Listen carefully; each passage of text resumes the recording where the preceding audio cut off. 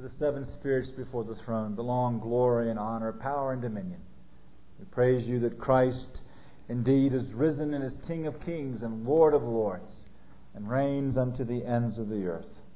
And we long to see the earth is full of the knowledge of the Lord as the sea is of water. And we labor in this generation, in our places, in our churches, in our families, in our occupations, that Christ might have glory and honor and dominion. And we long to see Him have it in our lives and in the Lord's day. And we ask that as we would have these afternoon discussions about the sanctification of the Lord's day, that your Spirit would help us to work these things out and to have a real vision for the difference that it can make in our lives and our families, in our churches. In Christ's name we pray. Amen. Well, I'm sorry to tell you kids that you can blame me for this weather, because it's a perfect illustration of what we want to talk about this afternoon. You look out there and this cloud that has drops of water that are about almost an inch long, and you came up here thinking about all the fun things you were going to do in the mountains, and you look at this weather and, oh no! Is that how you feel when you see it? Oh no! Or in my book I talk about cabin fever, and in fact when I wrote that chapter, it was back when we were having that horrendous winter, not this past winter, but a year ago, and people were getting inundated with snow. Do all you kids know what snow is? It's from California, but some of you have lived around, and maybe you have been in a place where it snowed, and you were snowed in, and you couldn't do anything. And that was kind of fun at first, but then it gets old quickly. It gets older for Mom quickly. And when we don't have snow, we have unusual rain this year. And perhaps that kept you locked inside, and you begin to go crazy. Children go crazy, and moms go crazy because of the weather that keeps us locked up inside. Or perhaps sometimes you kids, you've been told that Aunt Tweety and Uncle Dum are coming to visit. And they're not really your aunt. They're not even really your daddy's aunt. They're his great aunt and uncle, and you don't know them, but you're going to have to sit there and visit with them. These old adults that you don't know. Perhaps they even come from Holland, and they don't even speak English very well. And you're thinking, oh, I am going to be sitting there having to behave, sitting still in this room with these strangers, and you just shudder to think about it. Well, that is sometimes how we respond when we read these words in the larger catechism, that the Sabbath is to be sanctified by a holy resting all the day, not only from such works as are at all times sinful, but even from such worldly employments and recreations as are on other days lawful, and making it our delight. That's a very important word. Making it our delight to spend the whole time, except so much of it as is to be taken up in works of necessity and mercy, in the public and private exercises of the worship of God. Make it our delight to spend the whole time in these public and private duties. Now, we sleep 8 hours a day, so that leaves us 16 hours. Now, we're not going to worry about the church part. Let's say that's 4 to 6 hours a day that we would spend either going to or together at church in the morning and in the evening. But we take out church time, and we still have left 10 to 12 hours with no television and no outside playing, no reading of a novel, no working in the garden, not thinking about the stock market or solving a problem at work, 10 to 12 hours. What am I going to do with 10 to 12 hours on my hands, not doing those things that I normally do with a day? Well, that's what I want to talk about this afternoon and tomorrow afternoon. What do we do with those 10 to 12 hours? Not the public duties, but the private activities of the Lord's Day. Because the thought of that is enough to drive a sane person crazy. If we just think about 10 or 12 hours not doing the things that we normally do in the week. Well, it's the fourth outline in your book, Private Duties, and I've broken it down into three sections of nurture, hospitality, service, and ministry. Let's imagine now that we are home for church on a Sunday, sometime between 12:30 and 1 o'clock, and the meal is finished.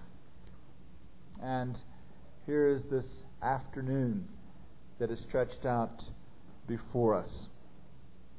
What are some things that we can do in this concept of the private worship or the private duties of God? Well, under nurture, you notice I have family nurture and I have private nurture. And under family nurture, I'd want to talk about two things. Now, we'll talk much more tomorrow about the things that we do for our young children on the Lord's Day. But it's a very important thing that we've greatly lost in our Reformed churches that we need to be doing Sunday, either in connection with our Sunday noon meal or immediately after the meal, and that is to review the sermon. In the Larger Catechism, question and answer 160, it tells us how to profit from preaching. It's a very important question and answer. What is required of those that hear the word preached?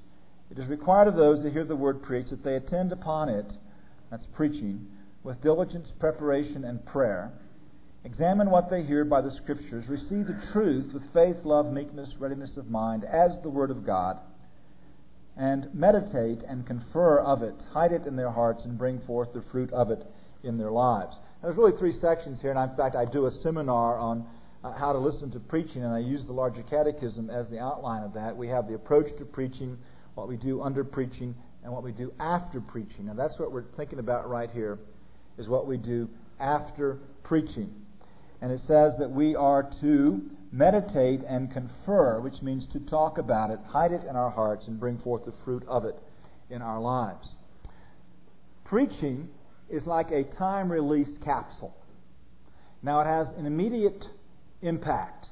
It is the living Word of Christ. When the lawfully ordained man preaches the Word, Christ Himself speaks with a living voice. It has an immediate power and efficacy. But it also has an ongoing working power. As the Spirit works out the preaching, its effect in our lives in the days that follow. But for that to take place, there needs to be some conscious meditation and review of the sermon. And we do this not only for ourselves as adults, but we also should do it for our children. In fact, I am a serious opponent of both children's sermons and children's church. I don't know how many toes I can get with that wide sweeping statement, because I believe that public worship is for the covenant family, and that preaching, even though children will not understand a lot of it, still brings them into the immediate presence of God, and that's where they should be. One time on a pastoral visit, I was trying to get a young family to understand this, and so I asked a 5-year-old daughter. I could ask you children the same question. Imagine you were there on the Mount where Jesus was about to give the Sermon on the Mount, and you had a choice to go off with Mary and Martha to children's church or to stay and listen to Jesus, what would you choose to do? Well, of course, the little girl's face lit up. She says, I'd stay with Jesus. And that's right. Even though she wouldn't understand everything that he was saying, it was Jesus who was speaking, and that's where she wanted to be. And when our worship, when the Word of God is preached, it's Jesus who is speaking to His church, and that's where we want our children to be. Now, I one time visited a man, and he said, well, why don't you give a children's sermon? And I said, well, how many things would you expect your child to get from a children's sermon? Well, that was a dumb question. He said, one, of course. And I said, well, you don't think your child could get one thing out of my sermon?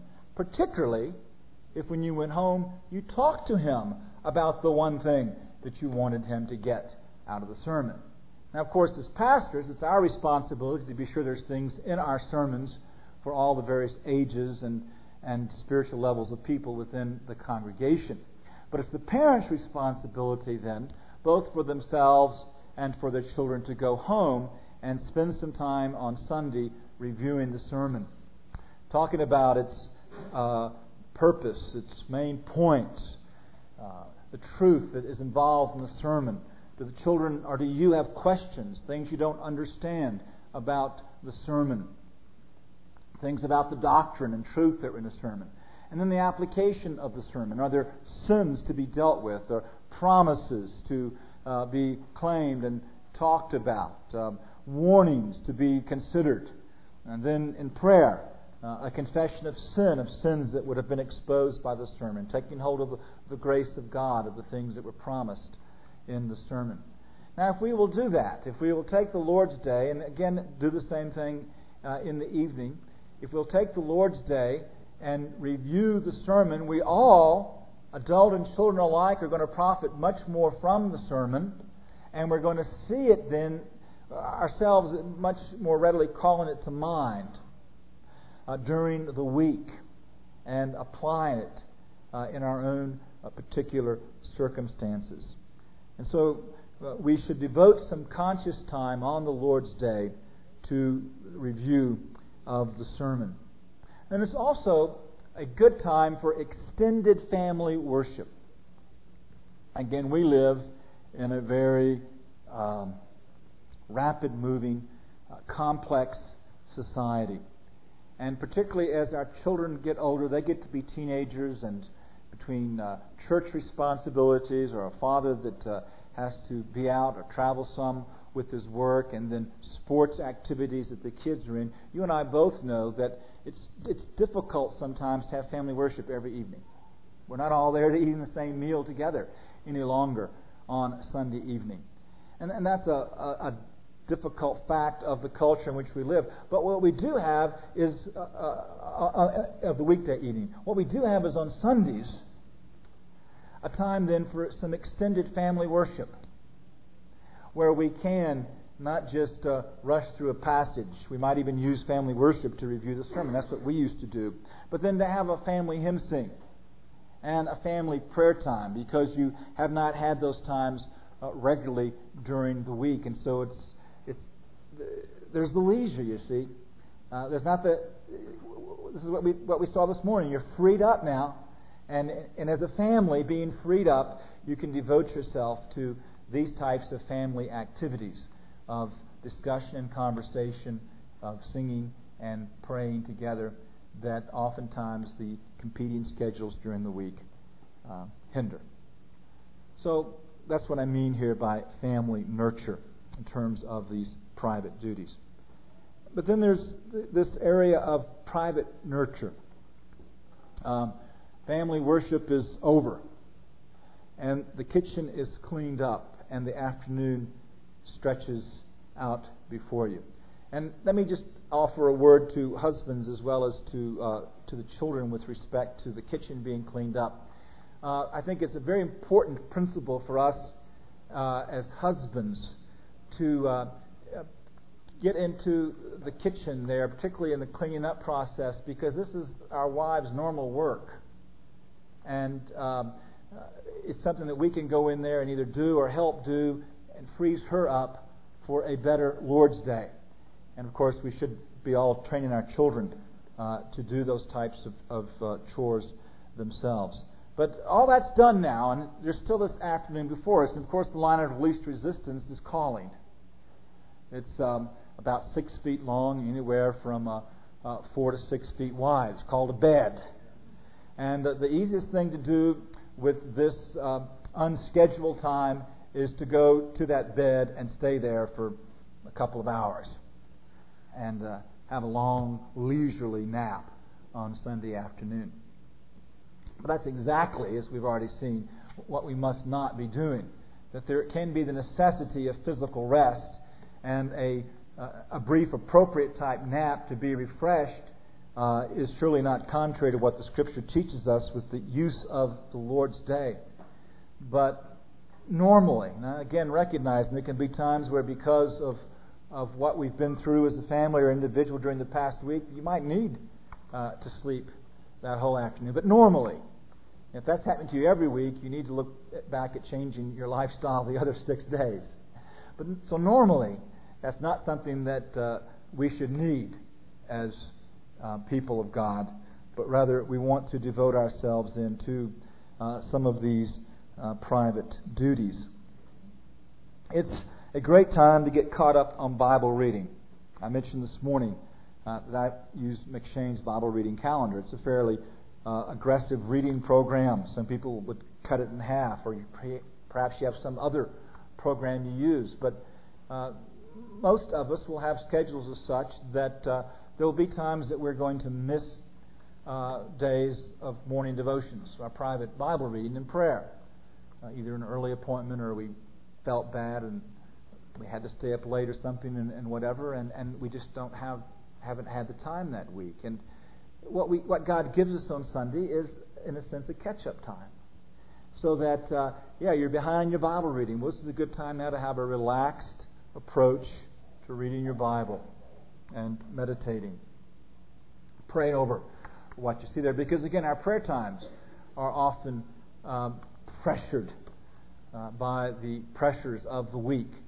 And we need time for private prayer, not only for ourselves, but for others and for the church. And if you have any kind of serious approach to intercessory prayer, where you're praying for the Church of Christ and for others in your congregation, and for the preaching of the gospel and for the lost and for missions and all of that we should be praying for, well, that is going to get squeezed at times. And here the Lord has given you a time now to have a more relaxed approach to these private disciplines, these means of grace that God has given unto us. Perhaps you are a Sunday school teacher.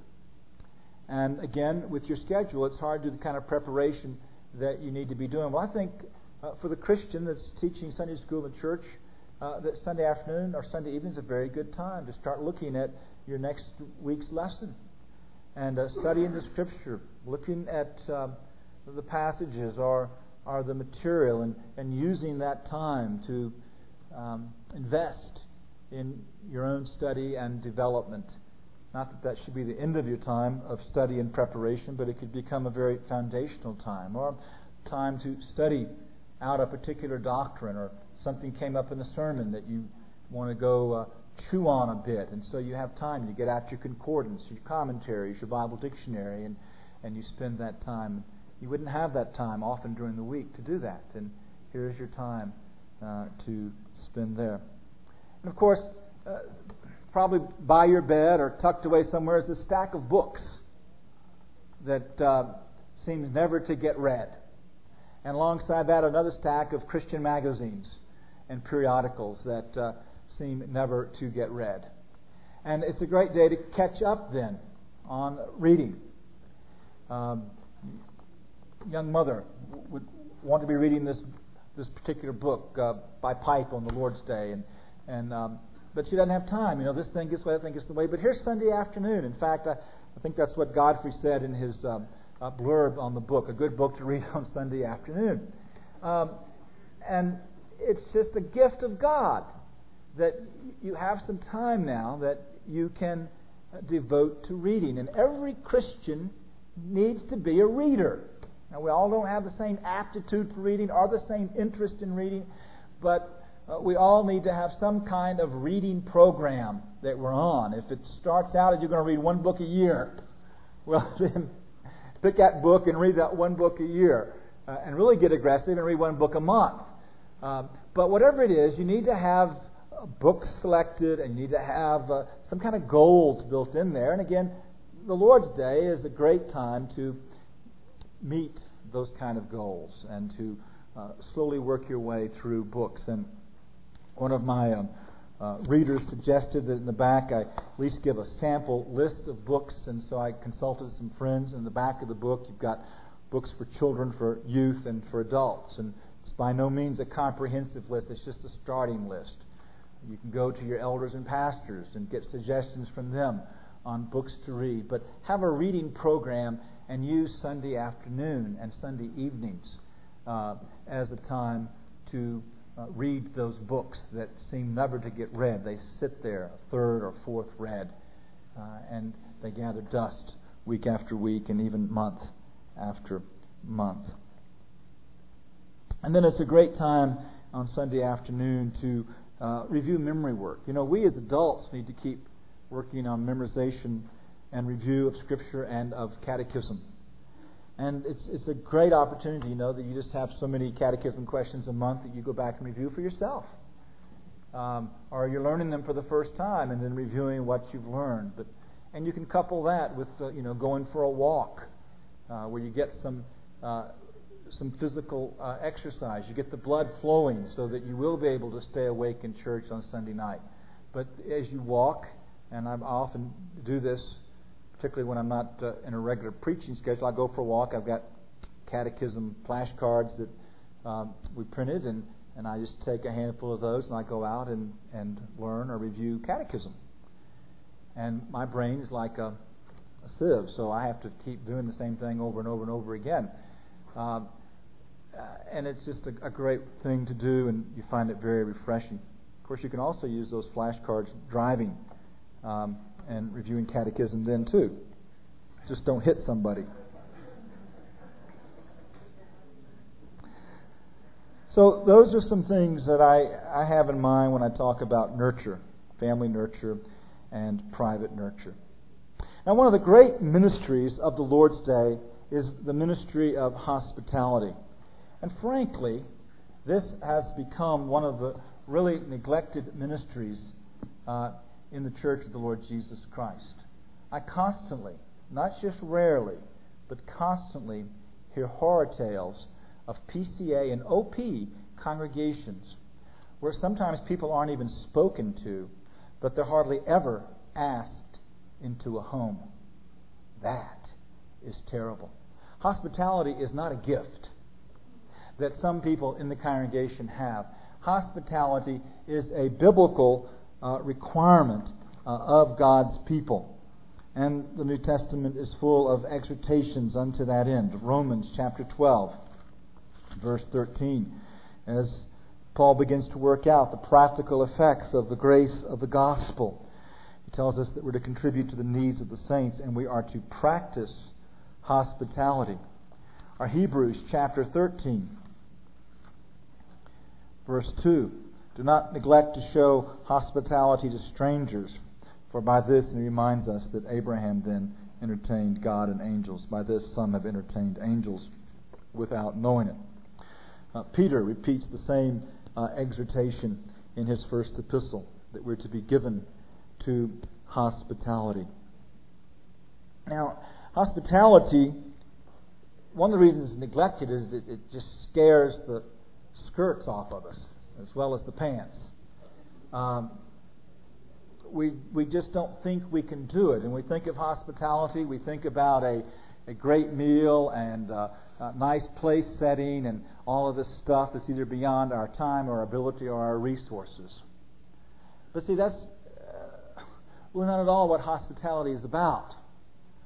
I recently, wife of one of our pastors and board members at Greenville did a thing for our wives on hospitality, and she started out with a plate with some cheese and crackers and a glass of water. And to illustrate that that was all the tools that you needed to exercise hospitality. Now, It's nice for the women that are so inclined. They like to do a nice meal in order to show their appreciation for people. My wife is one of those, and at times we'll do a very nice meal, and most of that can be done before the Lord's Day, and we'll get out the nice china and stuff like that, and that's great. But we're also, on the spur of the moment, we'll tell somebody, come home with us. We don't know what's there, but you can share it. We've got leftovers. We've got popcorn and those kind of things, and they come and they make their own sandwich. Have a hot dog, a bowl of soup, a bag of popcorn. It really doesn't matter what you're eating, you see. The food is just an excuse. Now, some of us doesn't look like it's just an excuse, but the food's just an excuse to promote some very important things of ministry and of fellowship. And so we ought to be using the Lord's Day as times to have each other in our homes, and particularly as times to have visitors to the church and to the community in our homes. In my last two churches, we established a program called Entertaining Angels Unawares, and it's the French acronym for water. And the whole thing was that every Sunday, and then as the church would grow, the number would increase, but there were people that were prepared, they came to church prepared to take other people home with them. Now what that does, at first you maybe only do it once a quarter, but you jump in the pool and you get your feet wet and you find out that this really is fun. And suddenly you find that people aren't waiting for their turn, they're actually vying over visitors. And what ought to be happening in our church is that any visitors there has 3 invitations home, rather than leaving with no invitations home. And so the Lord wants us to look at the Lord's Day. That's not the exclusive time for hospitality, particularly a Friday night or Saturday afternoon. Saturday night are great times for this. But the Lord's Day, particularly as you have visitors in your church, you have out-of-town guests, that it's just great to be sure that nobody ever comes to your church that would be any forced to go to a restaurant on Sunday. Now, I believe that restaurants on Sunday for those that travel, and the way I've worked this out, and it's interesting in reading Jim Dennison's book on the Sabbath, is the way the Puritans worked it out as well. I didn't know that when I worked this out, is that in Puritan England, when the Long Parliament put together Sabbath regulation, they allowed for inns to serve meals, because people were traveling and they had to stay someplace, they had to eat. And so that wasn't contrary to what they understood to be the purposes of the Sabbath. And I personally, if I were the governor of California, the fast food restaurants wouldn't be open, but hotels or motels would have restaurants that would be open for the people that were staying there. I think that happens in our culture in its transient nature to be a deed of necessity. Same way that a college cafeteria or a hospital cafeteria has to function on the Lord's Day. But still, it's much better for Christians to be inviting those visitors and strangers into their home for the Lord's Day rather than leaving them to that impersonal environment of the restaurant, at the hotel or the motel. And so it's a tremendous ministry and a great opportunity. And any of you, single adults as well as married people, can and should be exercising this ministry. And so it ministers to the stranger, to the visitor who needs that. And again, it becomes a powerful testimony in our impersonal society. That here's a connection. Here's somebody that cares. And it'll have a tremendous effect in the ministry of your church. Because the visitors start saying, well, here's a church that really does care about me. And wow, this is interesting. And the Lord will use that to attract both believers, but also, I believe, to do a work in the hearts of unconverted men and women and children. Now, of course, the other purpose of hospitality is it's the framework, the environment for promoting Christian fellowship and spiritual conversation. Spiritual conversation is a lost art, even amongst so many of us that have a great deal of knowledge. We have difficulty often in moving conversations to the personal spiritual areas and opening up our own hearts and sharing truth with other people. And it's something that we need to develop. It's interesting that Malachi chapter 3 talks about the blessings of spiritual conversation in this contrast. Verses 13 through 15 talk about what I call God trash talk. Your words have been arrogant against me, says the Lord. Yet you say, what have we spoken against thee? You said it's vain to serve God, and what profit is it that we've kept His charge and that we've walked in mourning before the Lord of hosts? So now we call the arrogant blessed. Not only are the doers of wickedness built up, but they also test God and escape.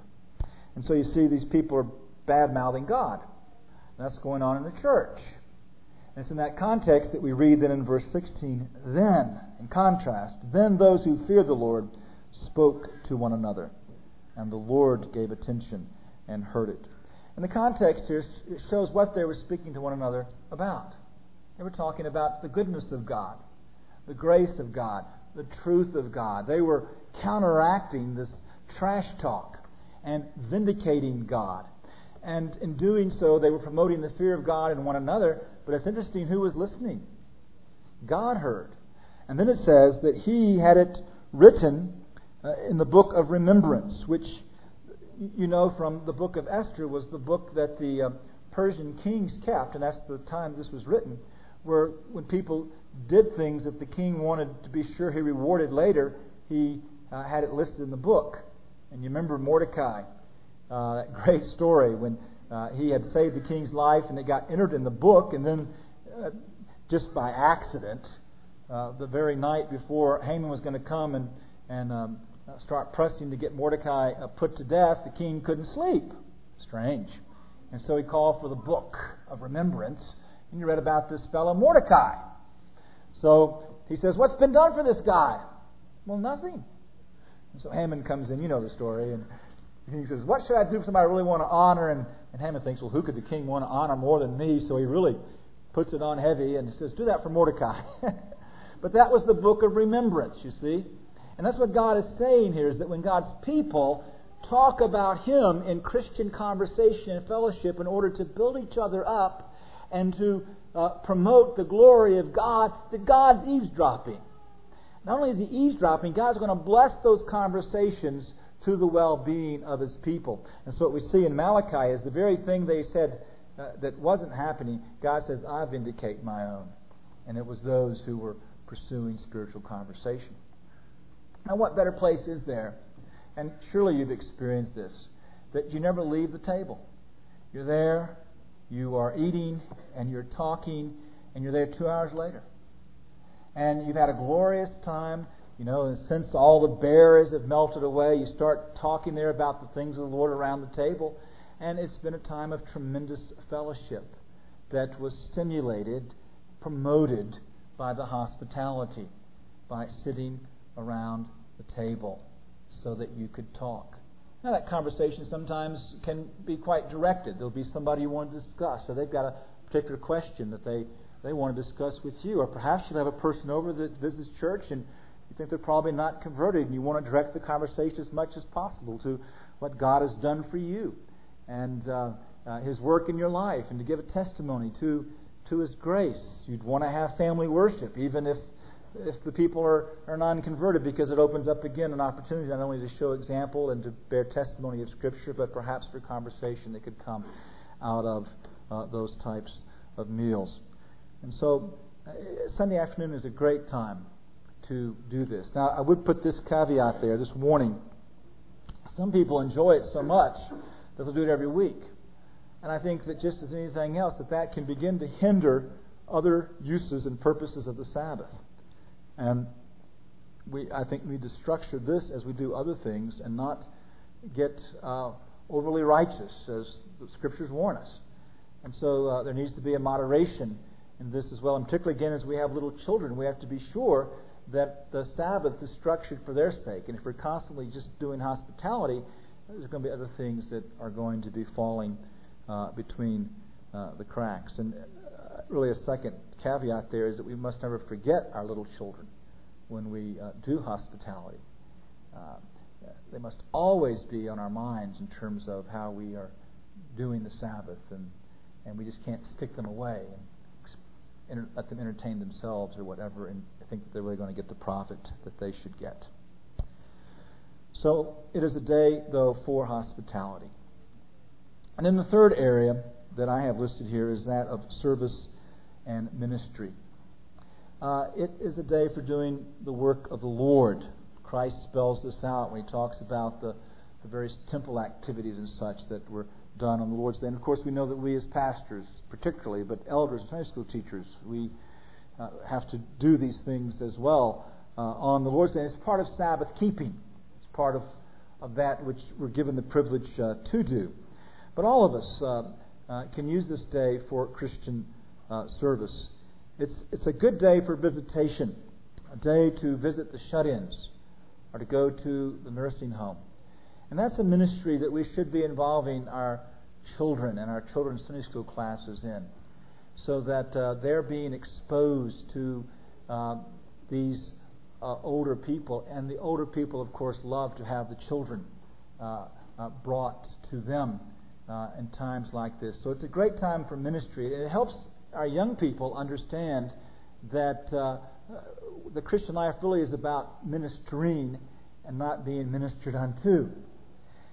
Again, in our youth programs, unfortunately, the direction is falling off in the area of food, fun, and games rather than service. And that's we all should have food, fun, and games. And children and teenagers should have fun together, and it's great. And God wants us to have fun together, but He never wants us to think that that's the primary reason of life. You know, you see these billboards, you deserve to play, advertising somebody's golf course or retirement program or resort or whatever. No, we're called to labor. And our children need to learn that we're called to labor. That yes, God lets us play and have fun, but we also to honor and glorify God in the things that we do. And so it's very important that our young people and our children learn to serve God on the Lord's Day.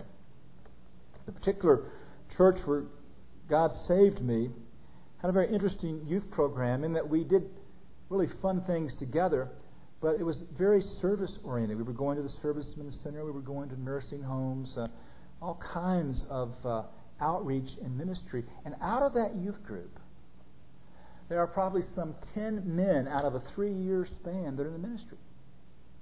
This wasn't any megachurch. And there are a number of women that are married to missionaries and pastors, or who themselves have been directors of Christian education in churches in the South. And I think that one of the things that God used was that as teenagers, we were thrust into ministry. And that's where we got a heart for ministry. So that in God's providence in my own case, and everybody's different, but by the time I was a junior in high school, I had a very settled conviction that God had called me to the ministry. I couldn't imagine anything else. And what He did, He had used the things that I'd been exposed to as a way to work that desire in my heart. And so visitation, not just on our part, but getting our children and our young people involved in this. And then you elders. Many of you have a heart to visit your people in the congregation and believe that's part of the responsibility that God's given you as elders. But it is so difficult to get one more night a week, even if it's one night a month, to be out and doing that. Well, I encourage elders to take one Sunday a month, an afternoon or in the evening after church, and visit one of your families for which you're responsible. It's a great use of the Lord's Day. Or you can combine that by having that family into your home and then structure your visit in the context with the hospitality that you would do there. And so it's a good day for service and ministry in regard to visitation. It's a good day to do evangelism. Some of our churches will go to the park, and I know that what's now New Life Mesa. I have to start calling it New Life. Is it New Life La Mesa? La Mesa. David Ock and others were going to Balboa Park. They still do that once a month or whatever, and that's a great opportunity to go out on the Lord's Day afternoon where the world is and seek to bring the gospel to them. In our church in Escondido, we sent out rotating teams on Sunday morning during Sunday school, which our Sunday school came after our worship service. It's 11 o'clock. Most people are up by then, but they're not out by then. It's a great time to catch people at home, not yet glued to a television set or whatever, and try to go out, at least a team weekly, and knock on doors and share the gospel. There's lots of different ways that we can do this, but it's a great day to use for evangelism. And then, of course, there's other aspects of service. It's perhaps the church committee or ministry team, whatever you call it, can get together on Sunday evening after the service to deal with a particular project that the church is going to do or a particular ministry the church is going to enter into. There be any numbers of types of activities of service in each particular church that would be appropriate to do on the Lord's Day. Well, by this point,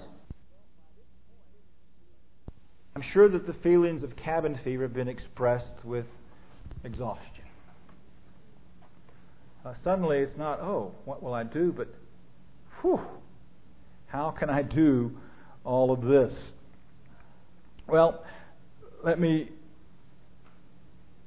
offer some things here. And the first is that we're not to exhaust ourselves with the Lord's Day.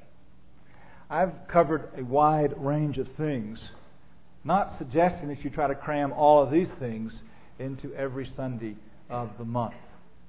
The Lord's Day should not be spent in such a way as that we get up on Monday morning exhausted. No, it should be spent in such a way that we are first spiritually refreshed, but also that we're not physically haggard, so that we can go from our rest into the labor of the week. Now, it's primarily a spiritual rest, but we're not to exhaust ourselves in the things that we do on the Lord's Day. And so it's important that whereas on the one hand it's not a day of inactivity, on the other hand it does not become a day that leaves us spiritually, emotionally, mentally, physically exhausted. Now, the way that we avoid that is simply planning. Planning.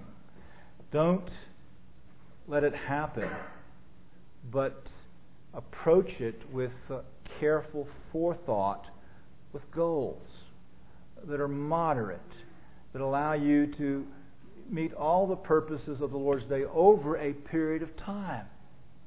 And so, as I was talking to somebody earlier, it's better to look at least a month, so that in a month's period you're not having people over on the Lord's Day, 6 or 7 times, but rather, you maybe one Sunday afternoon after church in the morning, and maybe a couple of Sunday evenings or something like that, where you've planned what you're going to do.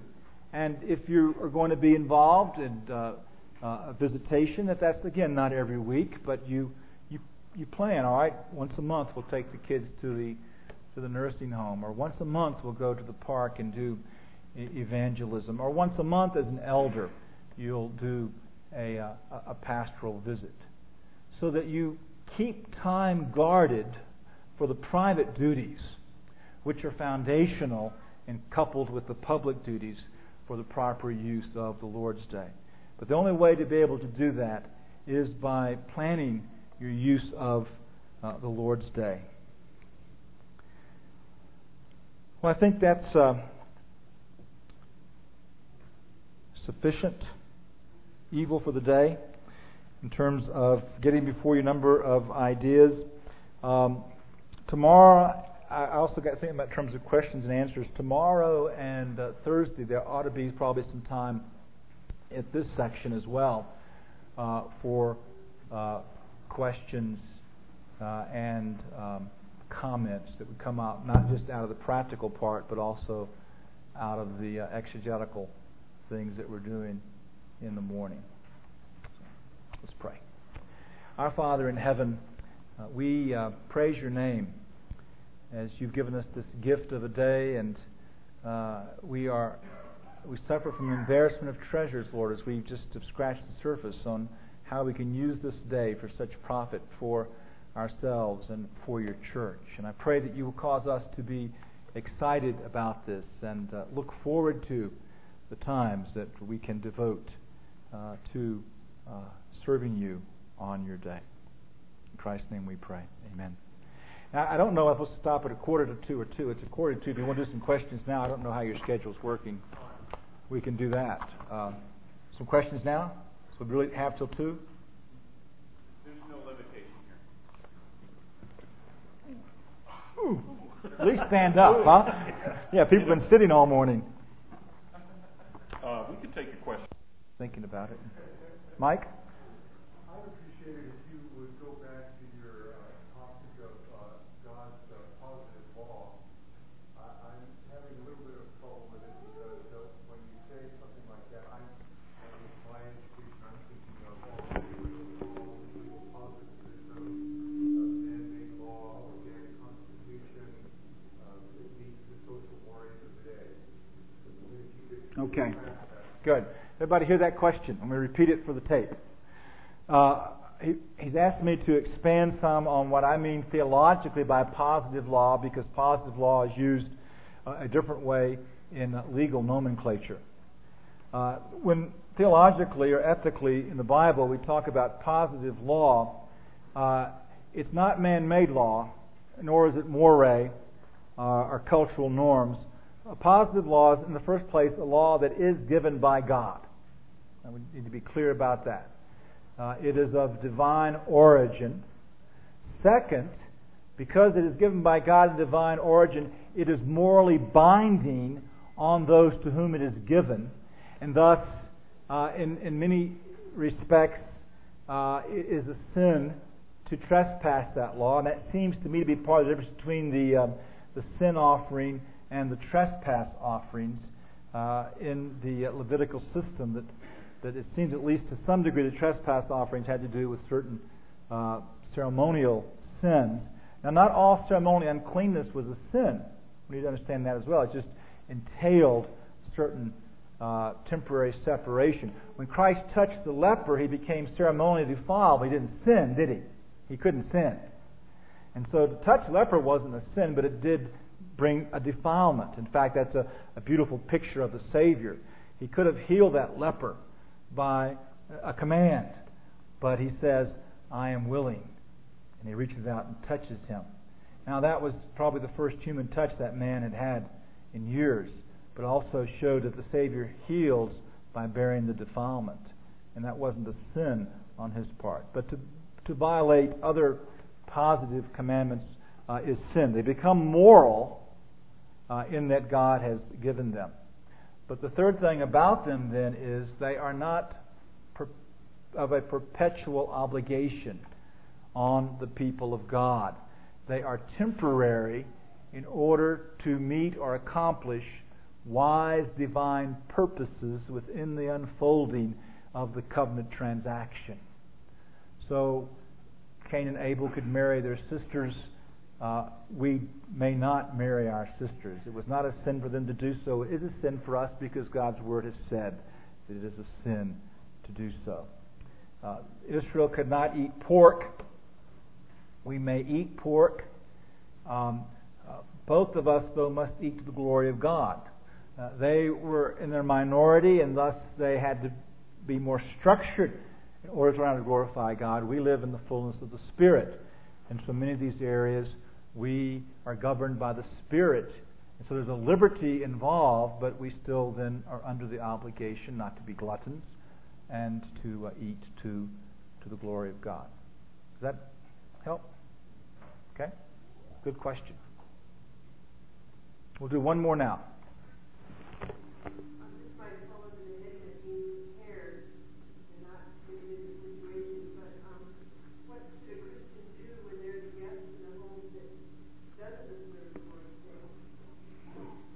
Very good question. And it's the kind of thing that we ought to think about so that we can at least have given some thought. Oh, yeah. Great sound engineers in the back.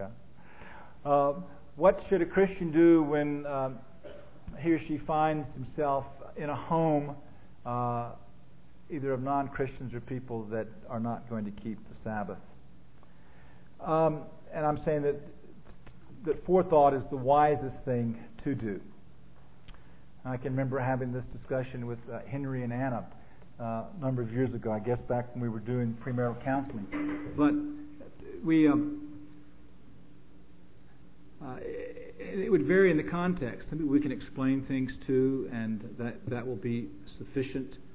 Others we are going to have to try, to direct the conversation and the activities and refrain from the more overt activities that are going on.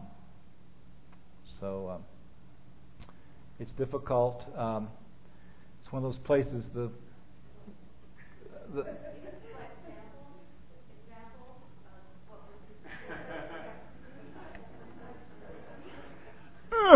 Rabbi Pipa. I tried to weasel. Okay, I'll give you a couple of examples. Let's say you're a long-term guest in the home. So you're not just there for Sunday, but you're there for 2 or 3 days over the weekend or whatever.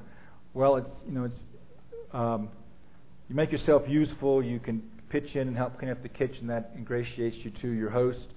And then you simply say, I need to go to my room and rest. That's true. You don't have to explain what kind of rest you're going to go to your room and do, but you're going to go to your room and rest, and you'll come back out and talk. But that's one thing to do. If, say, the television comes on and they start watching the football game, that's you can say, I think I'll go read a bit. That's not rude. They've turned the TV on, and they aren't obviously going to talk. Now, if they want to talk, then you can sit there and try to talk to them over the TV. You can do those kind of things as well. And of course, if it's family, then I think you try to explain to them, even though oftentimes they'll be resentful or don't understand. But I know in my situation with relatives that we've sought to explain to them what we do and don't do on the Lord's Day, and most often they respect that. So if you go to your room, they know why you've gone to your room. Then you try to be as sociable as you can in the opportunities where you can be then. So, okay? We'll stop. You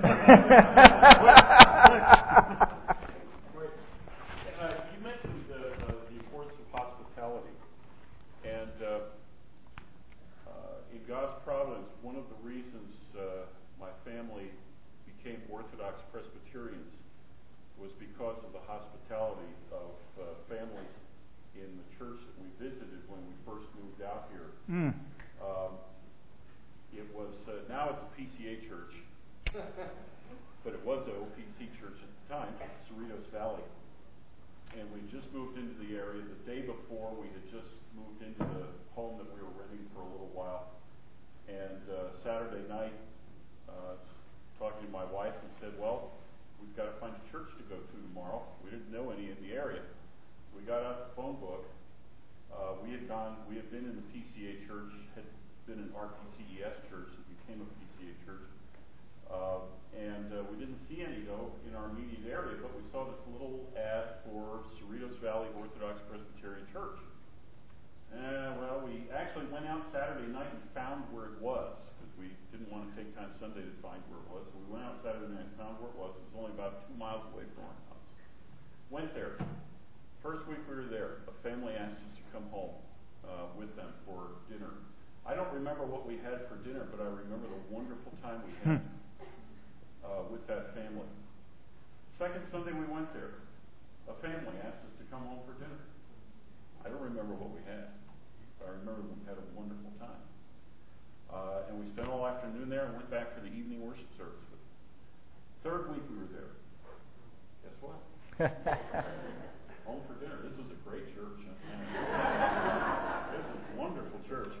Fourth week we were there. Yep. 4 times in a row. They had us home for dinner. I guess our reputation started spreading because there was no 5th week. But actually, that really, on a relational level, people person to person, family to family level, that cemented our tie